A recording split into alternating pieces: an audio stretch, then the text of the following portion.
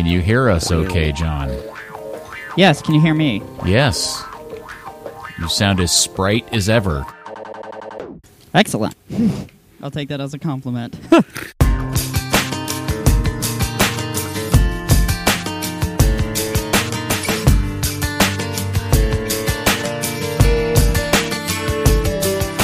Well, hello there, FC Dallas Curious fan. Welcome to another edition of Third Degree, the podcast. Hi, I'm Peter, and joining me today is not one, not two, but three of my good friends.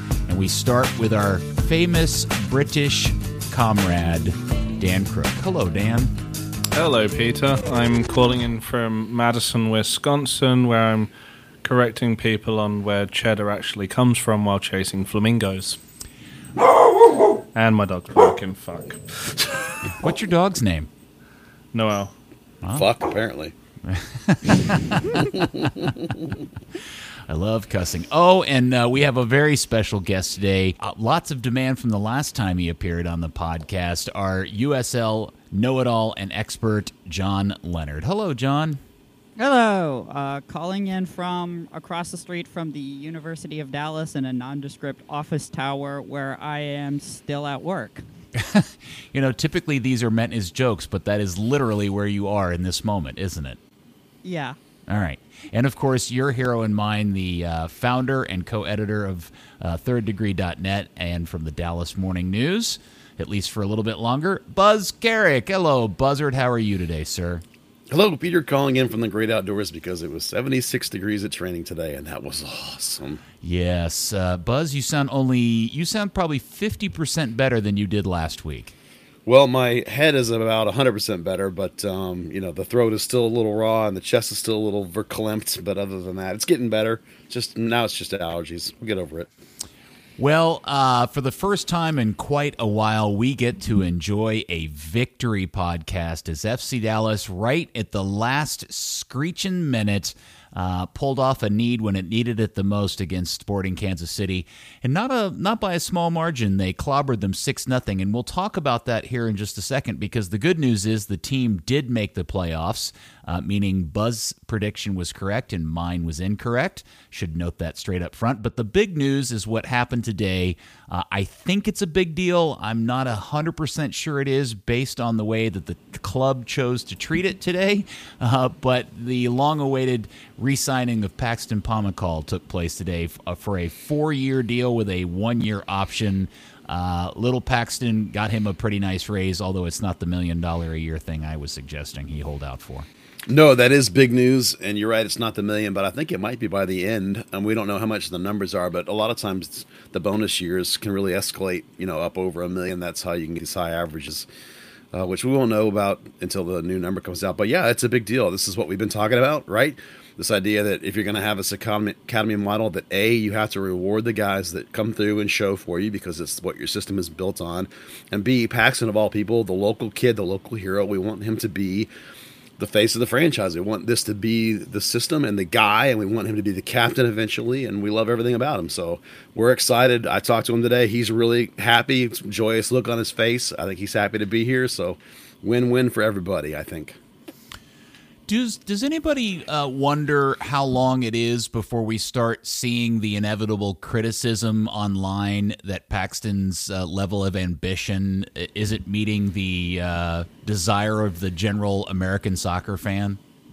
Well, based on what I've seen on Reddit, the general American soccer fan wants to fire everybody at U.S. Soccer anytime we don't win a game. So I tend to ignore a lot of it. I've definitely seen a couple of people say they wish he hadn't signed the extension and had left for greener pastures already. Now, Buzz, correct me if I'm wrong, but the general sense is that Paxton, if you ask him the question, you get a very sincere and genuine answer that he's not in a hurry to go to Europe, and he genuinely seems to want to bide his time here in Dallas. One, is that true? Two, if it is that a function of a lack of ambition or a kid with his head screwed on straight and really has a good sense of what is maybe what he perceives to be the best path to success for his career and growth? Well, obviously we can't speak for him, but the conversations that I would have with him, he's very genuine about his happiness here, and his family is involved in everything he's doing and deciding. This is not a kid that's off on his own, just making willy-nilly decisions. He's got Corey Gibbs as an agent who's a good, solid agent, so he's got good advisors. I imagine that this is where he wants to be. So, every time you ever talk to him about it, he lights up. He's excited. He's happy. He's enjoying where he's playing. He talks about the progress he's making. He's getting into the World U20 Worlds and was great. He's now in the Olympic picture. He's now the big national team picture. So, things are going for him in a positive way. And we also don't even know anything about what his own personal situation might be in terms of a girlfriend or whatever. Not that we cover that kind of stuff, but, that has an impact as well when you're at 19 years old. So, this is a level-headed kid. This is not a crazy kid. This is a pretty nice paycheck he's gotten. I think he recognizes that a new contract. Now, remember, he had 2 option years with the club. The club did. So he wasn't out of contract. So this is a new paycheck. He was going to be here anyway, and it doesn't change his ability to go if the right deal comes along, if the right offer's made. He's just as likely to go now as he was before, and he still can. So it's no change other than the fact that now he's getting paid, and it will get paid for longer to be here if that's where he wants to be. Well, also there's the protection for FC Dallas. He's getting paid that. That length and amount means that FC Dallas are going to get paid if he does indeed go to Europe at some point. Yeah, I just, when I think about all of this, and let me state up front, I'm delighted that Pax is here. I want him to be here. I do believe it's the best path for him to grow. But I do wonder how long it takes before we start seeing he's the next Landon Donovan disappointment kind of vibe that you inevitably will happen when you've got a very high-profile, up-and-coming young American who seemingly shuns the normal of trying to get out of here as quickly as possible. I will add that I was listening to I can't remember what I was listening to today, probably on satellite. I heard an interview with Matt Mazinga, and they were asking him about his move, and he actually specifically commented, and I heard this just in the hour or so before I heard the PAX news. He made the comment that it was really good for him to leave because he got out of the comfort of living at home and being with his hometown club and facing the pressures of being in a new place and the competition day in and day out, which he didn't feel like he got in MLS. And when I heard that and then heard the Pax news, I did wonder, is Paxton going to get the level of competition for a starting gig, game in and game out, that he would get in Europe? And is that a good or a bad thing? I just want to get a Matt Mazinga jersey now. Why is that? Because his name's Miazga. Oh, Miazga. Sorry, I thought it was Mazinga. But that's my bit, right? Isn't that the catchphrase from The Big Bang Theory? Yeah, right? Oh, it's Buzzinga. Oh, Buzzinga. Right, yeah. Okay, I'm an idiot. It's, thank you. Miazga, whatever. You know what I'm saying here. Now I've lost the point. Well, I think right now, in fact, he is being challenged by Jesus Ferreira. So, I think Paxton's a long way from the Landon Donovan 4 or 5 multiple MVP awards or whatever it was that Donovan was doing. He's still being challenged by this league and still being challenged by his teammates. Now, when he reaches a point that he's not, obviously that's when you revisit the discussion, and obviously that's a point where we'll all begin, even you and I will all begin to say, okay, it's time, kid, when he's dominating this league, and right now he's not. So there's plenty of growth here. There's plenty of challenge still here for him. If he had chosen to go, we would applaud him in that choice. We would recommend, hopefully, that he picked a place where he is going to play some and not be relegated to the bench. So this is a good stage for him right now. This is a stage in a place where he should be starting frequently and still be challenged every day in training. So I'm okay with it. And up until the point you're winning 4 or 5 MVPs in a row, it's not worth saying you're a quitter, I don't think. Yeah, I'm certainly not. I don't feel that way at all. And anybody who does think he's a quitter is got the wrong attitude about it. I just... It's one of those deals where I think the general soccer fan in this country expects something to happen, and when the opposite turns out to be true, this isn't even the case of the guy doesn't have offers. While they may not have any offers for Pac, he genuinely wants to stay in Dallas and make this work. Yeah, everything that he says and is about being here and wanting to be here and wanting to make an impression here and be the guy here. He doesn't talk about these things as like 10-year windows. He only talks about, the now and the short term, and what he has his eye on. He's really good, I think, about keeping his focus on the moment and playing in the moment and staying in the moment. It's part of how he has that Bobby Ryan mentality of never say die in a particular game, because he's focused on the game. So those are good quality attributes, and I think the kid's got a level head. So I think he's in a good spot. I think it's great for the club and it's great for him. Does anybody on the panel today have a sense of where his contract sits in relation to other Major League Soccer? I know it's the biggest homegrown deal for FC Dallas's history, but where does it relate to other homegrown deals so far? Does anybody know? It's on the high end. I think I knew you'd know, it's going to be the second highest for a homegrown player for right now. I think the only guy who's currently making more money would be what's his name? The Sounder. Mazinga? Is it Mazinga? How much does he ask? Jordan Morris. Is it Jordan Morris? Yeah, Jordan Morris. Depending on what Paxton's actual guaranteed compensation is, I have a suspicion this contract is backloaded. That he's probably not going to make $650 every year base. I think he's probably going to make like $300, $400, $600, $750, something like that. Which would mean that Paxton would be the highest paid homegrown by the end of the deal, unless Jordan Morris re-signs. But that's putting him on money equivalent with like Ozzy Alonso or Graham Zusi or Matt Beasler or guys who are making good money. Whoa! Don't disgrace Paxton with the guy that was out sprinted by the garden snake. Actually, what'd be it's funny. He'll be making less than Kelvin Acosta. Kelvin's making $664. Yeah, so we don't. The number 650 has been thrown out there, but do we know? Buzz, I think your source confirmed that number. No, I don't have any confirmation on the number of the contract. What I did say was that the numbers I suggested in my article back in June, if you averaged out what I suggested, you ended up with 620. So it's probably relatively, as John says, in the ballpark of you start at 4 and you bump by 100 and you go 4, 5, 6, 7, and then the fifth year gets like a loaded like million something or whatever, $1,200,000, $1,500,000, and that gives you a 650 average. So it'll be something like that, and we won't know until, other than the reports of this average, I doubt we'll know until the Players Union drops their numbers next spring. In terms of whether he's going to be the highest paid, the question will be, is he going to be the highest paid FC Dallas homegrown as soon as they get done doing Jesus Ferreira's contract? Because you could argue, having led the team in scoring and being second or third in assists, that with his production, he might actually pull a bigger number than Paxton Pomykal. Perhaps. We'll see how negotiations go, but yeah, put a pin in that conversation real quick. The one thing I do want to ask, and again, I'm totally willing to admit maybe this is just I'm the only person in the world that finds this interesting and or maybe slightly annoying.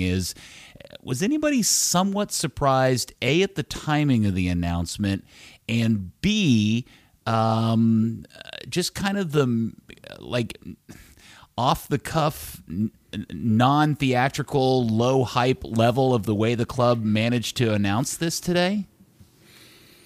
Well, I wondered if they would have sat on it if it hadn't gotten leaked to The Athletic.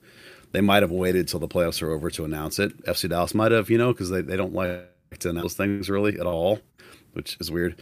I would have liked to have seen more hype on it myself. If maybe, we don't know for sure, but maybe if they could have had their druthers, they would have done some sort of local news, sort of news breaking kind of thing on like a TV station or something. That might be a good suggestion, but we're not involved with their marketing department. They did do a video of him signing.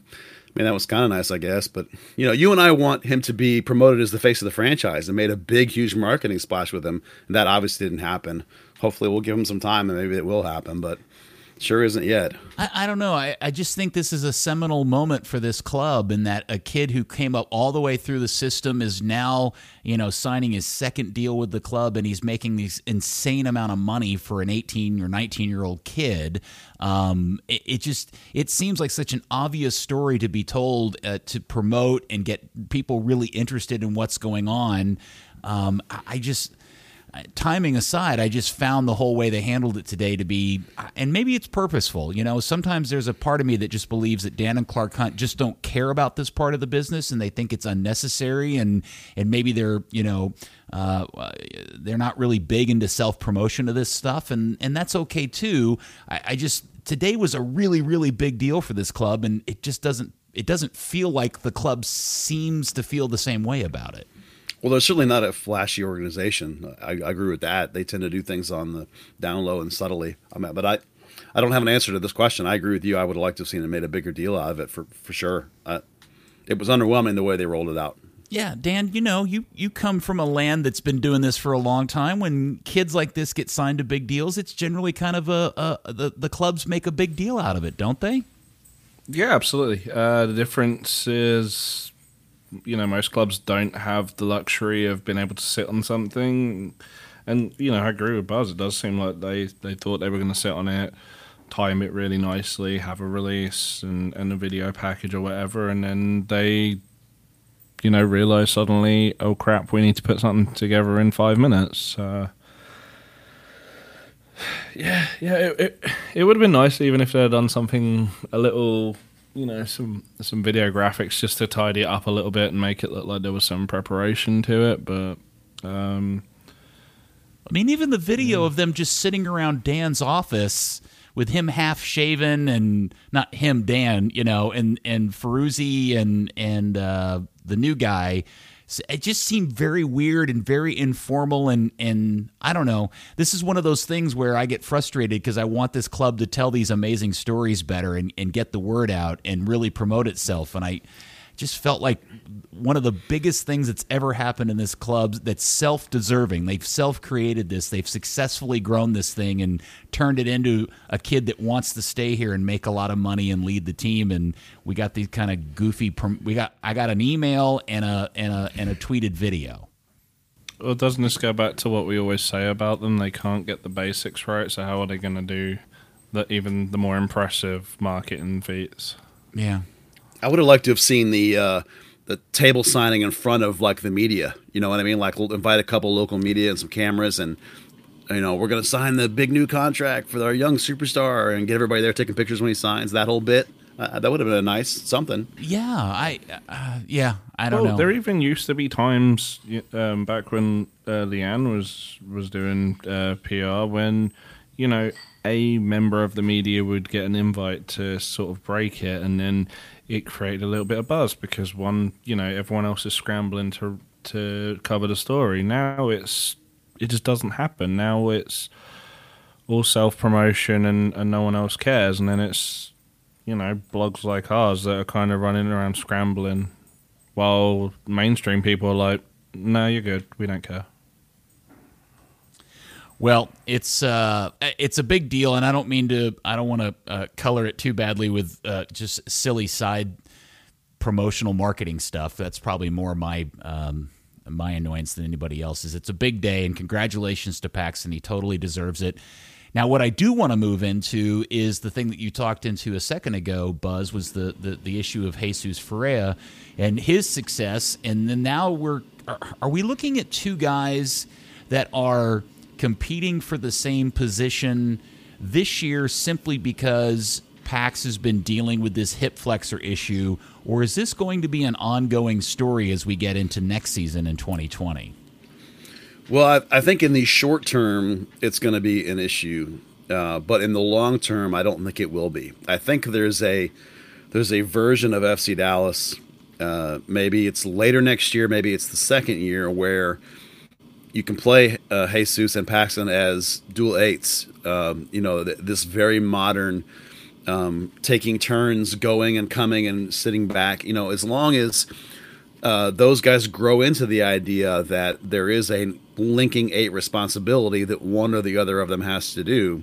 Right now, they're not both dialed in enough. So you kind of need that Brandon Cervania 8 in there with one of them. But there's a day, I think, when the two of them together, with enough time together and enough work at it and enough work with whoever their holding 6 is, they can develop this flip-flopping mentality, and it can work. Is it going to be day one next year? No. So like going into next season, you're probably still looking at, a 6 and a linking 8, and one of those two guys is a 10, and the other one maybe as this false wing idea, or maybe there's different games and different scenarios when you can play them together and that kind of thing. So I think it's a work in progress. The idea is to have two game-changing players on the field at the same time. That's what you want to get to eventually. Maybe you can't quite do it yet. And I know that both you and Dan have probably talked to Paxton more recently. Is there any sense in your conversations with him that he has any level of frustration that he's not getting starts and that he's not being asked to be playing what is typically his best position? No, the frustration I get from him right now is his inability to be pain-free. When somebody hits him in training, there's definitely a grimace, and it takes him a second to get up longer than it used to. He definitely has some frustration in that. I've not picked up any frustration from him that he's not being given a starting job. He's still, and you remember when they did the All-Star announcement, he really had a look of shock on his face that he got named to the All-Star game.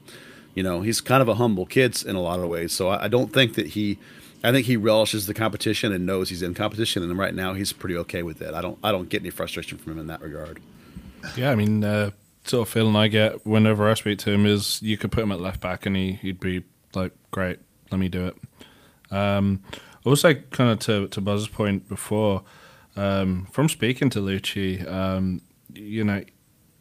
he absolutely does see Paxton as more of that 8 type.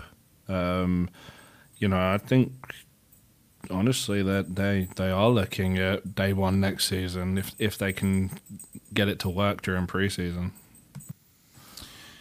So I guess we'll put a pin into a future podcast for what Buzz's ultimate midfield lineup is looking forward.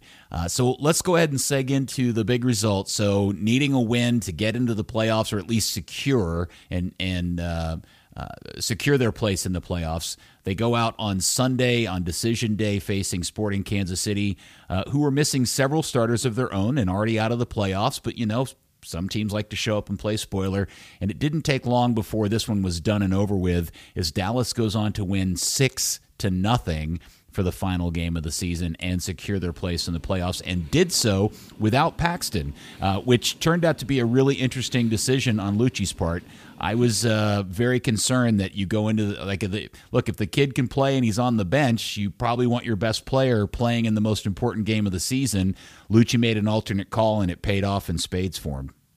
Yeah, this team has been doing well with this 6-8-10 combo with Jesus as the 10. So, Santiago Mosquera had done really well coming off the bench for a couple of games, and that continued with him as a starter. On the left wing. He still didn't go 90, but my biggest takeaway from the whole thing was the fact that Andresic scored an over-the-top goal, which I thought would never in a million years happen. But he was really smart about it. He carried the ball across in front of the center back and made the center back have to adjust and try to go around his other side, and that was enough to create the space, and he was able to score over the top. That was something I never thought I'd see happen because he's slower than dirt. But this team is a roller coaster. They had some fight in them. They came out hot. They did well. They've blown out some teams at home. They've been blown out on the road. So it's an up and down team, and it was a fun game. I'll tell you that. Watching it, everything was going right for them, and it was about as comprehensive a win as they've had in this year, really, when you dismantle a team. And Jesus was fantastic, and Mosquera was fantastic, and I have no complaints about anyone that played in that game, to be honest with you. So I guess I'll take a minute to ask some questions about Santiago Mosquera, who has been very frustrating. His inability to stay healthy, and even when he's in the game, he's such an on-off switch. is there any indication, Buzz, on your part, at least what you've seen in training, that maybe the switch is locked into on and we're going to start seeing something more consistent out of him? Or is it just going to, you just hope for the best and see how long it lasts? Well, it's definitely on right now. For about a month now, he's been looking just like he does in the games and training. Super sharp, super confident, doing the, impactful stuff in training as he has when he come off the bench. I think he had 4 successful dribbles out of 5 in this last game. Is the only Dallas player that had dribbles, if I remember correctly, or pretty close to it. So, he's definitely on. We don't cover a lot of off-field stuff, but he just had a baby. Maybe that's kind of got him focused, thinking about his future, got him, determined, perhaps, right this minute, he looks like he looked in the spring when I thought he would be MVP. Obviously, the injuries just derailed him, and his sort of up and down mentality just derailed him. But, we always had hoped that we could get a consistent level of play out of him, and he certainly is doing it right now. All right, Dan, I'm going to ask you to comment on Andresic, who now is scored, I think he's up to 6 or something for the season, or 7. I don't remember what the number is. Here's a guy that, the club made a big deal out of, showed up, really struggled to even get any playing time for either team for the longest time. And then suddenly in the last part of the season, they've been sticking him back in games, and he's turned some results. Is he a proper solution as a number 9 for this team? Is it, or what is it we're getting out of him, and is it worth being excited about? It's a strange one. I kind of noticed something with him. He's got a great record at home, 6 goals in the last 4 games and an assist or 2. But he hasn't done anything on the road. Maybe it's the getting used to the travel, the different environments in MLS. But if I'm gonna have a proper everyday number 9, I need him to be able to perform home and away. And I'm gonna do something on that in a week on the blog, but I don't know. He needs to. There's another step to take. He's, he put in the work. In practice, he, went from looking like a guy who wasn't MLS quality to someone who was, definitely competing for a spot and succeeding. It's. Can you trust him going into Seattle? Can you trust him on a crunch away game in the league? Right now, I'm not 100% sure. Yeah, I think that's an interesting question. Setting the Seattle and whatever future playoff games are in front of them for the rest of this season, do you have any sense, does anybody have any sense that Lucci, Dan, anybody else in the front office feels like that Andresic is the answer for the number 9 position going in to 2020? My sense is that he's not the answer, but he is part of the answer. That he'll be here. Like before, I wouldn't have said he was even going to be here next year, but now I'll say that he is going to be here next year. And eventually when we get into all the offseason stuff, I think there'll be some guys that'll leave from that same position, and there'll probably be somebody coming in at that same position. So I don't think he'll be the definitive, we're going to ride this guy to the NLS Cup answer, but I think he'll be one of the tools in Lucci's box next year that'll be part of the equation. That's where I see it. I see him as being a positive in the right kind of game. Yeah, he certainly has all the attributes that you want out of a player, a foreign signing. He's got a personality. He's got an attitude. He's fun to watch with his spirit on the field. He's obviously good off the field, and his teammates seem to like him. What he's able to pull off in the playoffs, whether it be one game or multiple games, is really going to write the rest of his story for the rest of the season. Now that the season is over in terms of the regular season, and before we get into the Seattle game, I was wondering if the 4 of us, or how many is there? 4 of us on here? Yeah, 4 of us have any sort of consensus of who the team's player of the year is. I know who I think it is. I'm interested in the rest of you. John, do you have somebody you'd nominate for player of the year? I don't want to just pick the obvious answer of going with Paxton, because that's everybody's picking him. I am actually I feel like I would give it to Ziegler. Interesting. I think that Ziegler, in terms of being able to consistently keep a very young roster calm and to be a really not quite all-star, but was definitely in that conversation with Hedges in the back line, and as with him taking over as sole captain, it's a big step up for him, and I think he did really, really well in the role. And it's not a surprise to me that this is a team that only got one red card all season, with a presence like that, keeping everybody, in check. All right, we got you down for Ziegler. Dan, do you have somebody in mind? I'm not going to hold you to it because you may change your mind after the playoffs, but for this point, somebody who you think is player of the year for the team. Yeah, absolutely. It's Paxton Pomykal. You can call it picking the obvious, but that is the player who really has set the tone. In the attacking phase of play. He's had his hip flexor issue and the time with the under-20s, but that's the season doesn't even get started without him. Okay, Buzz. I think there's multiple candidates. Both those guys that they mentioned are good candidates. By the way, Reto Ziegler is under contract for next year. I learned today, so that's positive. Is that breaking news? I believe it is breaking news. I don't think anyone knew for sure that he was, but I asked around a little bit today, and he is. Man, I wish we had a breaking news sounder. Whoop, whoop, whoop. How's that? Right. Okay.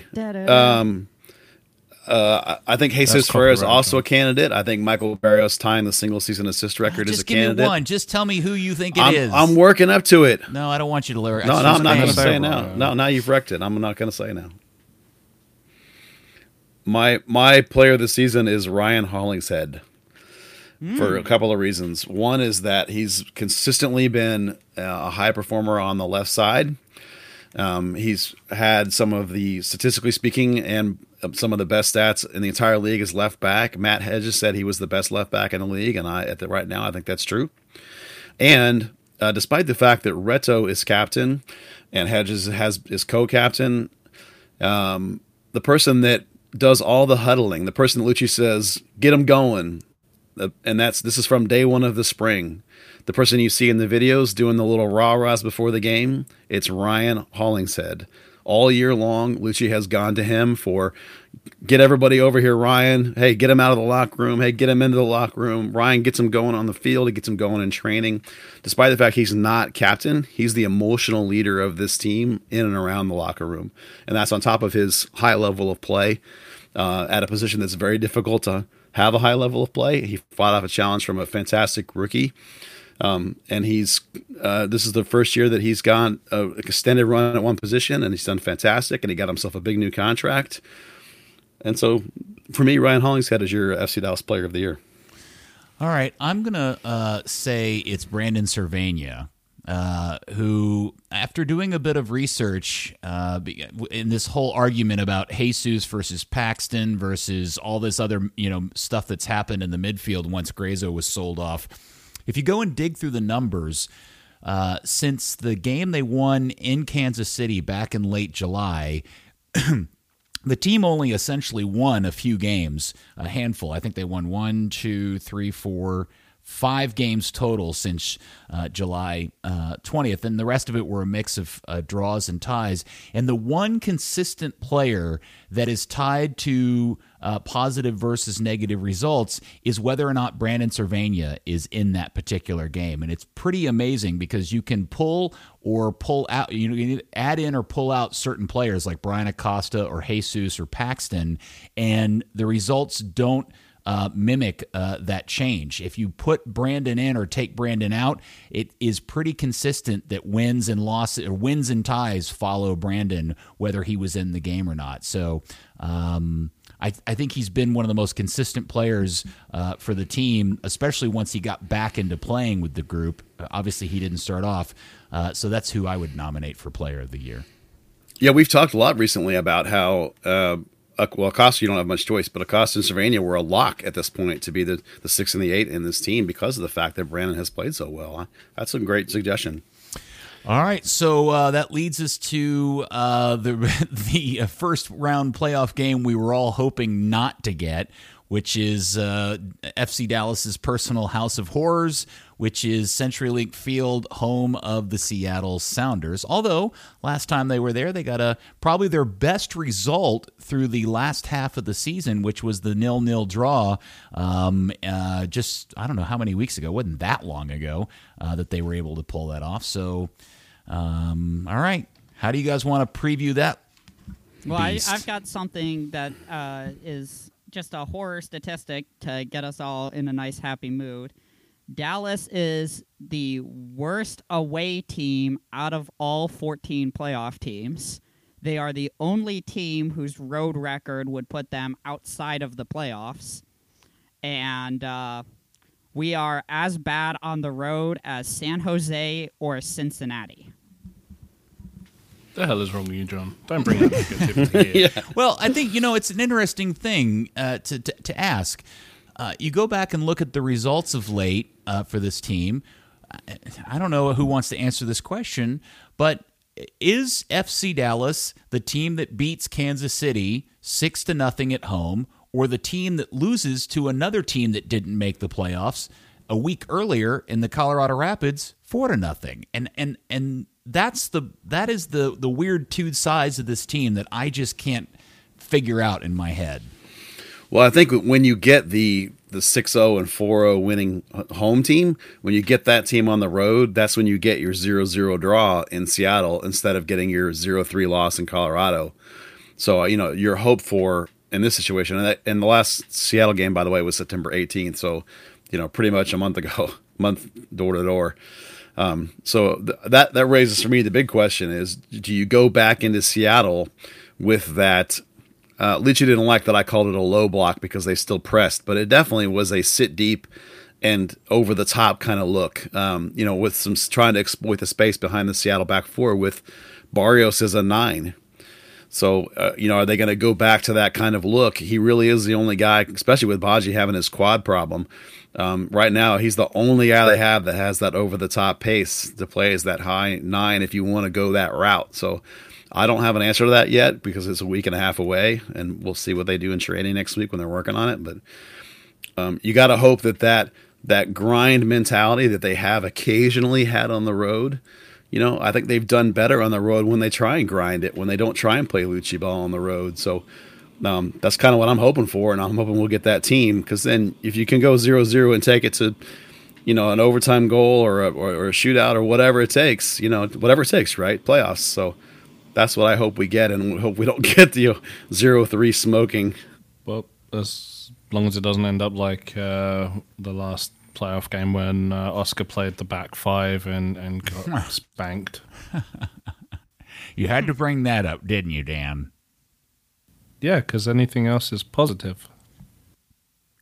In looking at the recent record and line of results, the interesting thing is the team got a win and a loss in the last two games, both on the road and home, against teams that didn't make the playoffs. The last two wins, other than that, came against two really crap sides, against Cincinnati and Houston. And then it had the really poor performance in Chicago where it got blown out again. But I wonder how much there is to think about the two hard-fought draws that it got back-to-back in Seattle and then at home against NYCFC, two of the best teams in the entire league. Obviously, the NYCFC game is a bit of a disappointment because they allowed the Pigeons to score so quickly in that game, bizarrely. But they did get the draws in both those games, and you wonder if maybe there's something to hold on a bit of hope from those. Yeah, I think that's that grinding mentality, that I was talking about. When they have those games where they've been challenged, and there was a stat that floated around a little while ago that Dallas has gotten more points off of teams in the top half than anybody else. And I think it's when they have that underdog mentality, that fighter's mentality, and that I'm not going to say counterpunch because that's not their bag, but when they have this never say die mentality, and a lot of that comes from somebody like Paxton Pomykal, by the way. He's a big component of the never say die mentality. So when they have that, when everyone's up for it, if you will, when they're not thinking they're going to roll through it or not thinking they're going to win, when they have to fight, I think there's a better team because they have done poorly against poor teams because they think they're good. We talk a lot about it's the youngest roster in the league, and I always want to come back to that because it's one of the things learning about being a pro is learning how to grind, and sometimes you got to grind, and this is going to be a grind. This one, I mean, you got to go in there and battle. You can't go in there and just hope you have a good day. You got to go in there fighting and clawing from the start. Well, the game, there's some oddities about where it's going to happen. It's a week from Saturday. The kickoff, I believe, is 2:30 Central Time. Yes. The broadcast location is not nailed down yet because it sounds like Major League Soccer between Fox and ESPN have themselves all tied up trying to sort out that and baseball. And I think I heard that the game may end up on Fox Sports 2, which I don't even know if I get Fox Sports 2 anymore at home. So that's weird. It'll also be right in the middle of the radio show, so lucky me. All right, so this takes me to a topic that I've been wanting to talk about because it started in our group chat between Dan and I back and forth where, and I don't know if maybe I'm the one that's misunderstanding it or wrong, or maybe, because Dan isn't from here, he doesn't get it. But I'm confused as to why Major League Soccer has set up the playoff brackets the way they are, because they are not reseeding the teams after round one. LAFC, which deservedly gets a bye and is the number one seed, will, no matter what, end up playing the fourth or fifth place or fourth or fifth seeded team, and Seattle theoretically could get the third seeded team. No, the sixth seeded team if Portland was to beat Salt Lake. And that drives me nuts. And you and I were, and Dan, you think they've done it right, and I'm not convinced that they have. Yeah, they fixed it. It's great. Now home advantage actually means home advantage. There's, and teams are now playing knowing where they're going to. Yeah, but okay, so let's say this plays out. Let's say LA ends up beating Minnesota, right? And LAFC now has to play the Galaxy, the team that probably the one team in the Western Conference they don't want to play till the very end.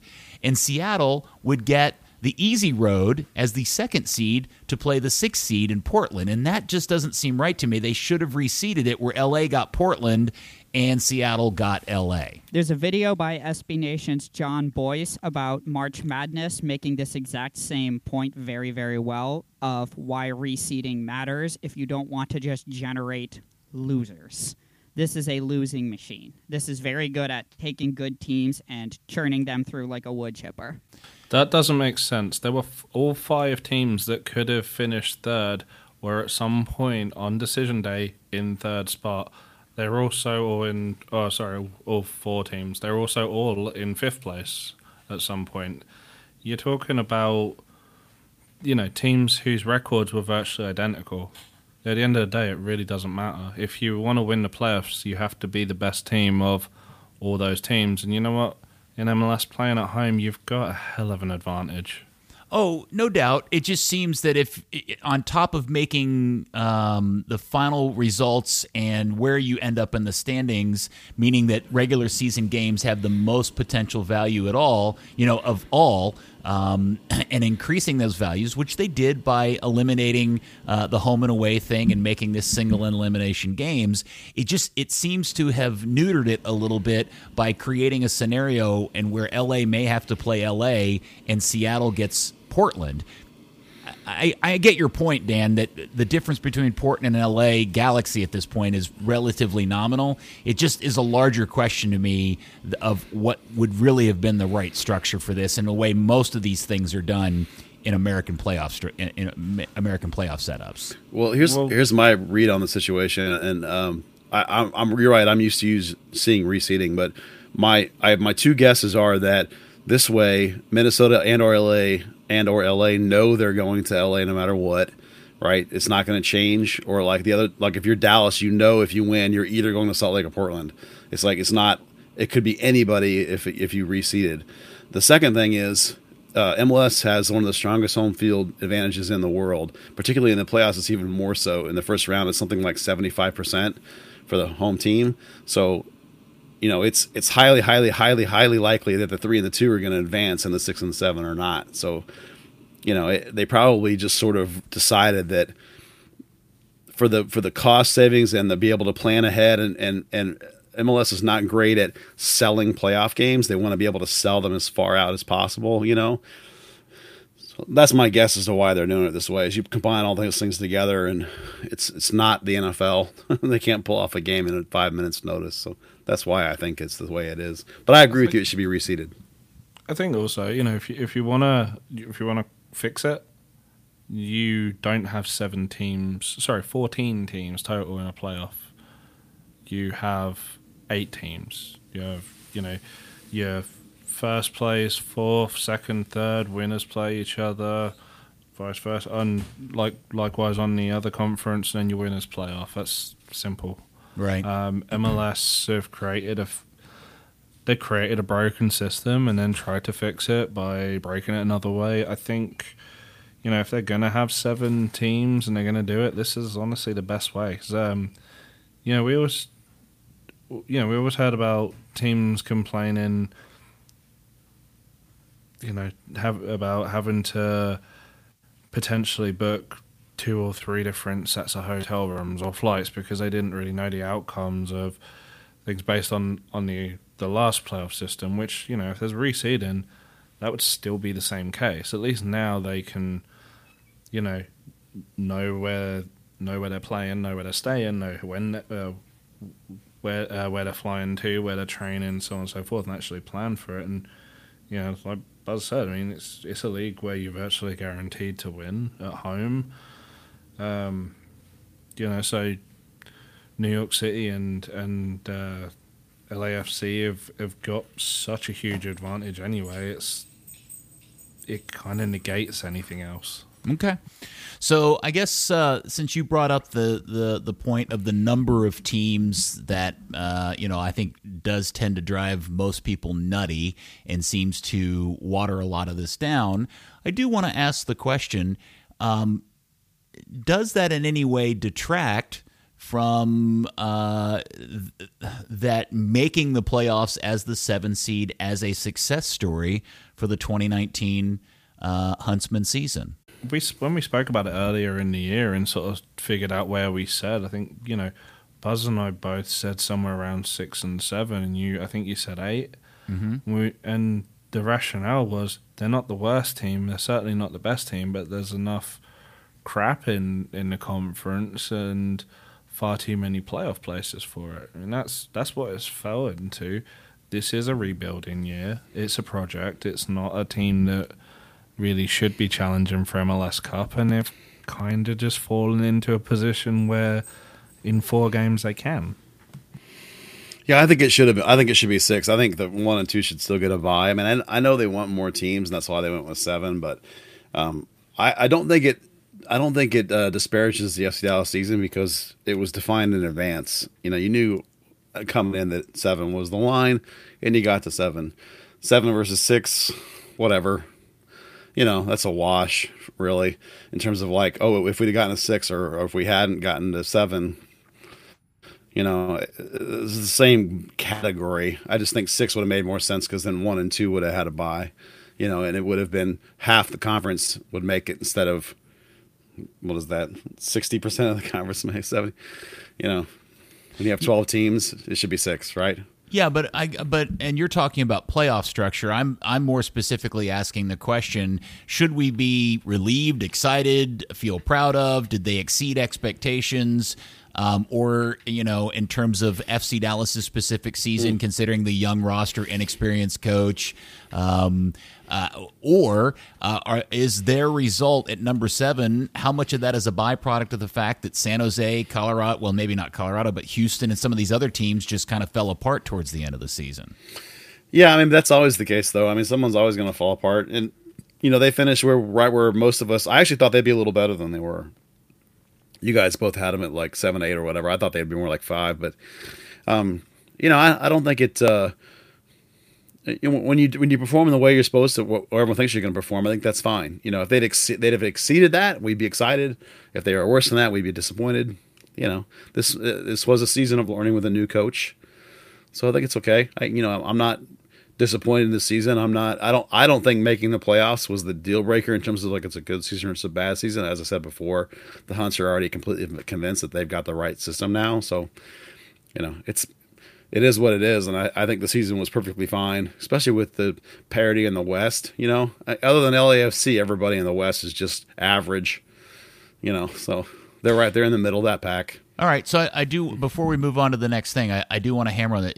Buzz, you feel strongly that whether they had made the playoffs or not made the playoffs, you don't think that changes any sort of attitude or feeling of self-justification on the Hunts' part, how the season turned out in terms of the regular season making or not making the playoffs. They would have felt the same no matter what.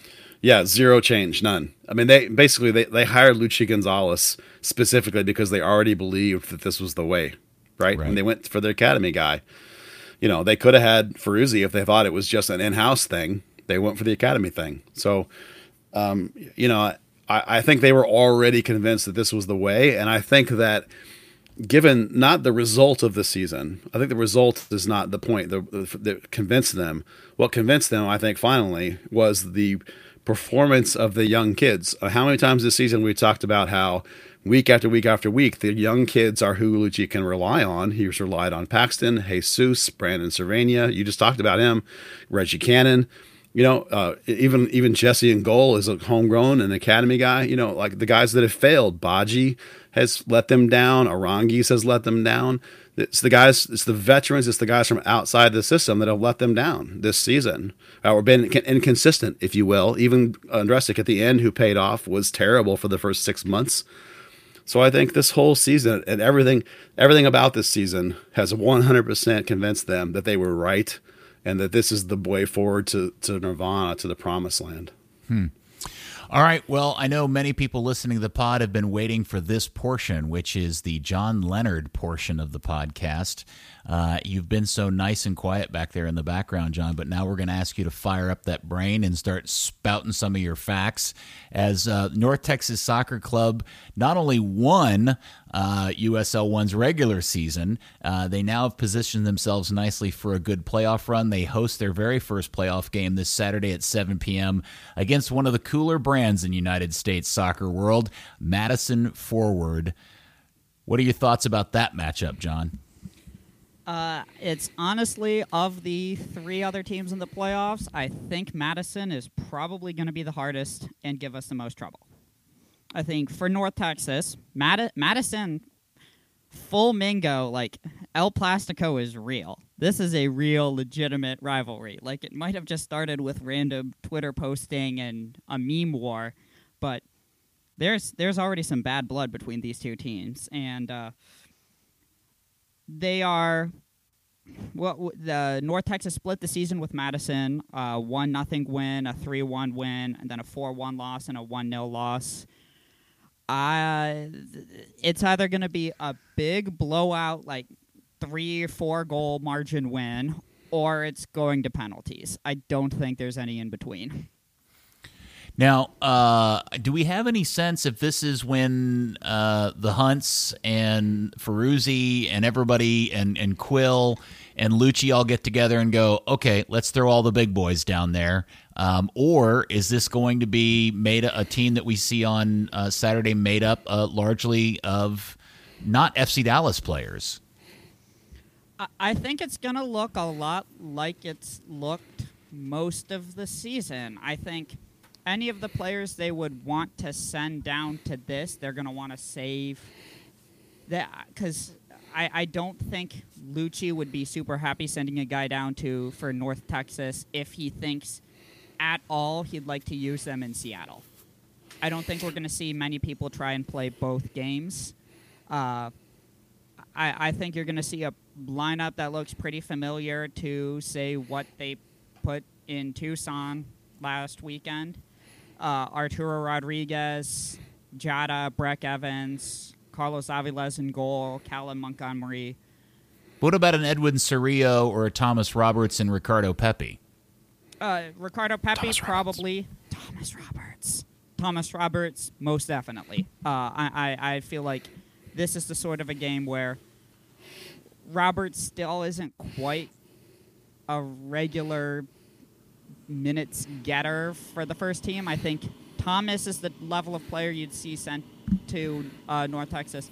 Pepi, I think that'd be cool because of him even only playing 12 games. He was still tied for 5th in the goal-scoring race. But, like, Cerrillo, I don't think so. I think Cerrillo is probably going to stay for, like, Cerrillo, Cervania, those guys, they're probably not going to play. Well, if you read today's practice report, cross-promotion, Jimmy Maurer and Brian Reynolds both trained with North Texas today and not with FC Dallas. Thomas Roberts, Pepi, everybody else, Nelson, Montgomery, they were all with FC Dallas. So read into that what you will. Maurer trains with North Texas most of the time, though. Like, whenever I was out there, he was always with them. Pretty regularly. That may be true, but I just saying specifically today, he did. I have not seen him train with North Texas before, personally. But that's today, he and Roberts were over there. So it's just a factor to consider, and I'm not saying it's definitive by any means. Okay, but what I'm interested in understanding, because I haven't followed North Texas very closely, and John and or any of the three of you have way more insight into this than I do, but what is the internal I mean, I've always understood that the concept of North Texas isn't about necessarily winning games and championships. It's about getting young players experience. But now that you're here, you've got an opportunity to win silverware. Why wouldn't they go out and put their big dog lineup out there with as their best players? Or is it the internal attitude is still sticking by the motto of, no, we really want to give these kids an opportunity to grow and learn? Well, I think considering they've been winning by playing the young kids, a mixture of a handful of send-downs, a handful of the dedicated North Texas players like Arturo, and a handful of academy call-ups, that works. And it's consistently worked against every team in the league to a winning the table or regular season title by 10 points. I don't think they've had any issues between, and when I asked Eric Quill about this a couple months ago, he says, if we can win by playing the philosophy we've been using, then that's just even better for us. That he sees it as when we do things the way we want to do them internally, getting young players minutes, getting guys from the first team to rehab or develop, giving guys from the academy a chance to test the professional waters, we win. And it's kind of like the perfect formula is they don't have to choose between fighting really hard to win in the playoffs and sticking to their system of playing the kids, because doing both is the best option. So yeah, one thing. Okay, go ahead. One thing you had to have happen is that North Texas had to have turned in a playoff roster. I don't remember exactly how many players it is, and it's made up of people that played for you during the regular season. But you had to say what it was. I think it's a couple of weeks ago, kind of like a roster freeze in MLS, if you will. So they would have had to have said who among the academy and who among the MLS guys that could come down we might use in the playoffs. Now, from Lucci's perspective, North Texas is just a rehab assignment or a get minutes for guys who aren't getting minutes kind of situation. Lucci's not concerned with whether North Texas wins or loses games. Now, Eric Quill is, of course. So, when you see something like Reynolds training with them, it's because he's coming back from the hyperextended knee and he's been out for like a week and a half. Or you see someone like Maurer training with him. Maybe they were doing a scrimmage. Maybe they wanted to send Maurer over there and have him be in a game type situation rather than like just a training drill set situation. So, I think who they send down will depend entirely on, are they going to be in the 18 for the Seattle game. If Lucci thinks they're in the 18 for the Seattle game, like Pepe is a good example of that, then I don't think he'll play for North Texas because Lucci will be thinking only about Seattle. All right. Does anybody want to predict what the starting 11 for Saturday for North Texas is? Yeah. Sure, I'll take a shot. I'll let John go first, and then I'll chime in afterwards. All right. Back line is going to be, I think, Aviles over Maurer, just because. Just tell me that. Don't tell me why. Okay. Just give me the names. Okay. So Aviles, then Breck Evans, Callum Montgomery, Jonathan Gomez, Kevin Bonilla, Arturo Rodriguez, Jorge Almaguer, Alphasani Jada, David Rodriguez, Ronaldo Damas, he'll be back. Ronaldo Damas and maybe Ronaldo Damas and Oscar Romero. That's my 11. I swear you just threw in 13, but whatever. Buzz, what's your 11? Yeah. Or do you have any changes from that? My changes is Donzo over Oscar Romero. I don't think Oscar Romero plays unless they're short players. He's not, I don't think, a first lineup player for them.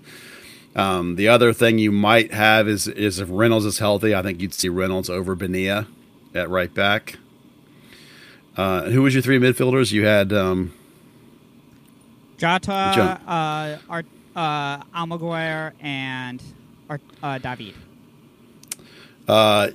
No, I would go David. No, I would go with Thomas Roberts coming down.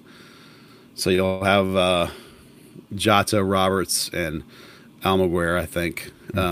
Arturo the left wing, Damus the striker, and Danzo the right wing. Otherwise, I think that's probably likely. All right, so North Texas has kind of floated their way through this season, and I wonder if there's a general consensus that maybe this isn't quite the level. I know financially it made a lot more sense, and I don't even begrudge the Hunts for that one. But is there any sense that maybe USL 1 isn't quite up to the standard, especially if they kind of burn their way through the playoffs and win silverware?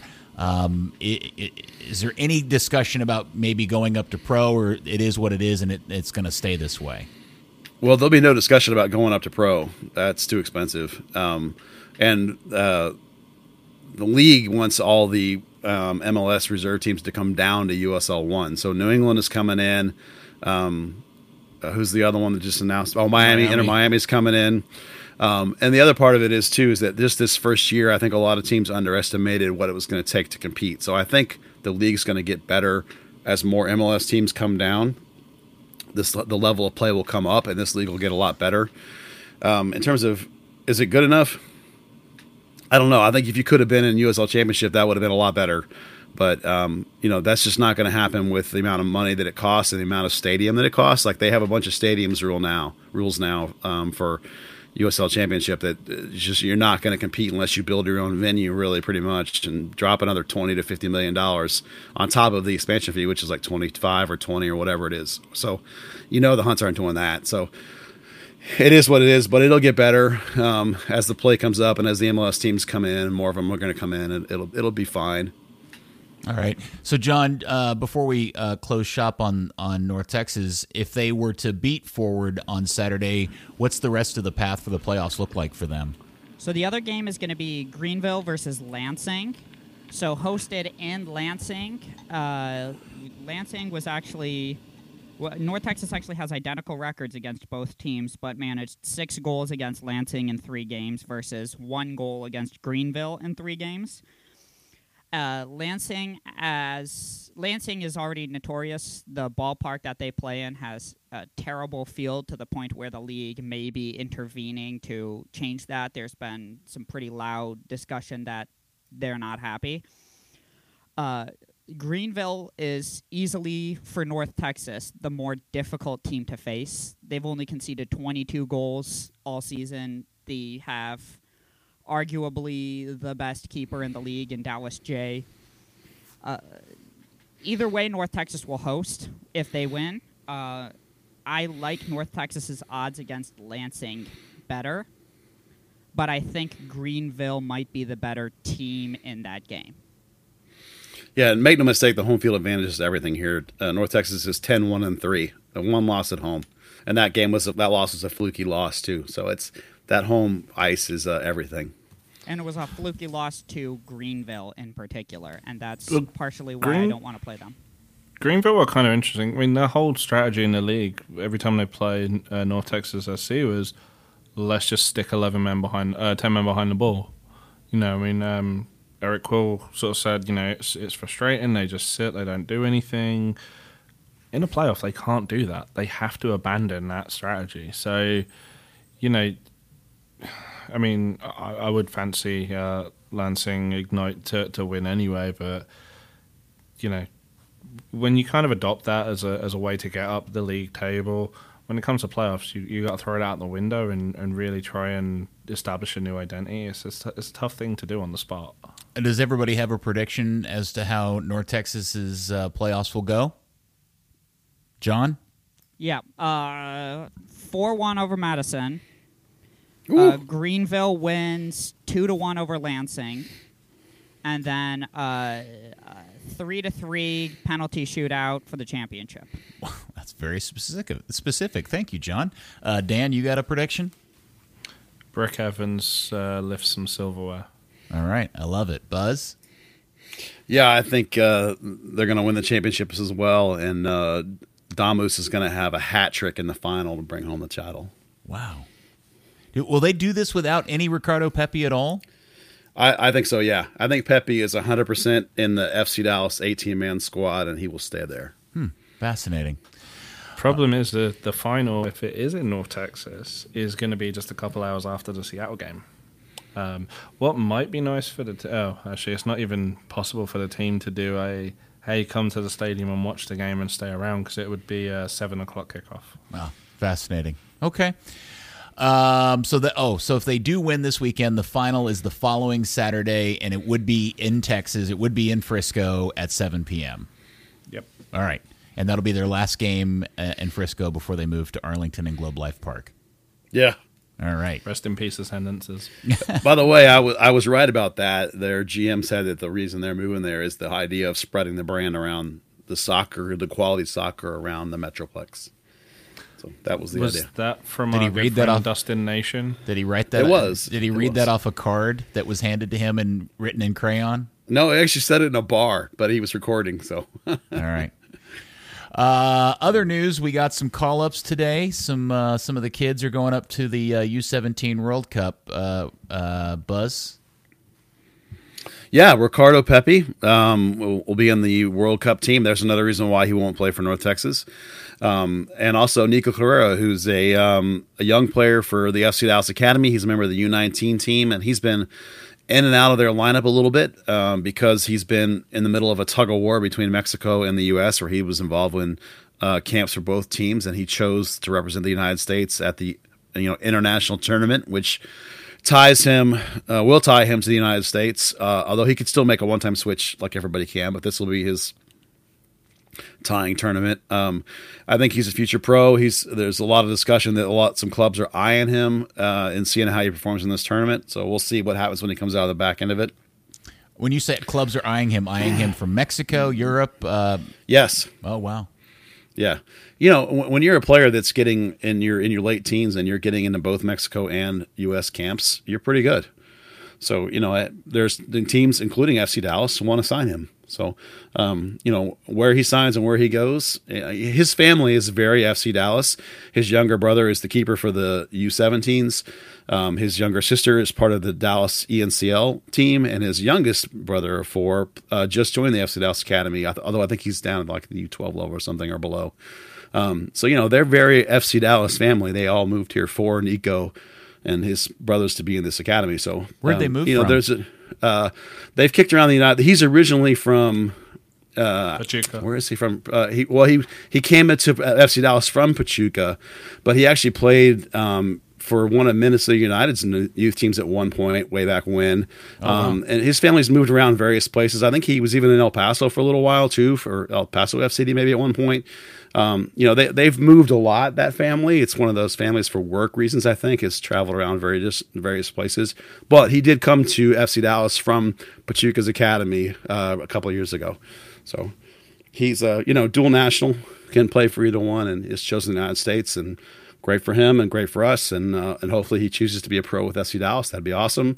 But if not, if he chooses to be a pro somewhere else, it'll be like Weston McKennie, except that now that the league will go after the solidarity payment, so Dallas will get something out of it no matter what. But hopefully he'll stay here and be a pro here. That'd be nice. All right. Well, thank you, guys. This has been a fascinating conversation. We got a bit of a week off as the international break takes place this week, and we'll watch and see how Reggie does with the U.S. men's national team and their Nation League tilts. But next week, I'm sure we'll have a lot more preview of the playoff game against Seattle. John, I hope you're all revved up and ready to go for your North Texas playoff game on Saturday night. Oh, yeah. I'm trying to figure out how to... Because even DBGs, we're going to try and do some stuff and have some drums there at the game and make some real noise, so it's like a real game, not just a game. Well, it'd be nice if there was a decent attendance for that game, so enjoy yourself on Saturday night. Thank you for joining us. Great info, as always. We love having you on the podcast. We should actually do it more now that I think about it. Yeah, I love being on here. I love talking USL. I probably watch more USL, both League One and Championship, than any other league, including MLS. I love this stuff. The USL playoffs are the chaos that sustains me, injected directly into my veins. You know what? I just had an epiphany. You are essentially the American version of Dan Crook. Dan, who hates the Premier League but loves him some EFL. You are not an MLS fan. You love the USL. Oh, I was watching USL when I had to go to their website and get like a terrible 360p stream to watch Orlando versus Wilmington back in like 2011, and I still live for it. That is a weird level of soccer nerdiness right there. Well, yeah. Thank you, John. I appreciate it. And Dan, I hope you took that as a compliment, by the way. I didn't mean that as a negative or anything. It's okay. I'll be fine. How are your Luton Townies doing? Good. Played on ESPN Plus twice last week. Got a win and a draw. That was nice. Right on. In a very special universe that's particularly possible and happening, my team may be playing against your team next season in the championship.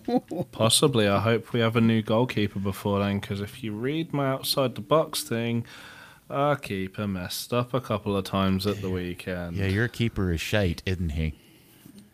That's Croatia's national team goalkeeper, Yeah, Simon Sluga. And yes, he's not very good. And Buzz, thanks, man. I hope you're feeling better. Your breathing still sounds a bit labored, but I hope you're at least you sound like you feel better. Well, I'm on the mend. I'm not quite there yet. It's just fallness. One quick, really North Texas note that may have slipped through the cracks is Ronaldo Damos actually got called up to the Haitian senior national team for their Nations League game, and they have a Nations League game and a friendly, and the North Texas playoff game is in between those two. Oh, so I mean, everyone is assuming he's going to get released back and not be there for the friendly after the Nations League game, but there's a hypothetical chance that he may not be coming back for this first playoff game. I would not be happy. We still haven't even heard, because the Haiti game is tonight. It actually starts here in about 45 minutes, and I'm going to be watching. And it's on that. TV. It is. And it's also on One Soccer, which is like even better. Yeah, I've been watching the Canadian League too. Ask me how I feel about that. Oh, jeez. Right. No, I'm waiting eagerly. They're playing Costa Rica here in 45 minutes. They have not announced rosters or lineups yet, but if he plays, I'll be watching that and tweeting if he does anything cool. Hey, John. All right, sorry. John, are you one of these people that I keep hearing described as the term incel? No. Oh, okay. Just wanted to understand. No, I'm like a huge super nerd, but like the cool type who collects fountain pens and goes outside and has more than one friend. Yeah, John, he said incel, not incest. He did describe you. That's got a girlfriend, doesn't he? Yeah, I do. Yeah, it's not an insult. All right. Yeah, she was even at the game on Sunday. She's been to 2 games, the Houston home and Kansas City home, both big wins. She's not a model in Canada?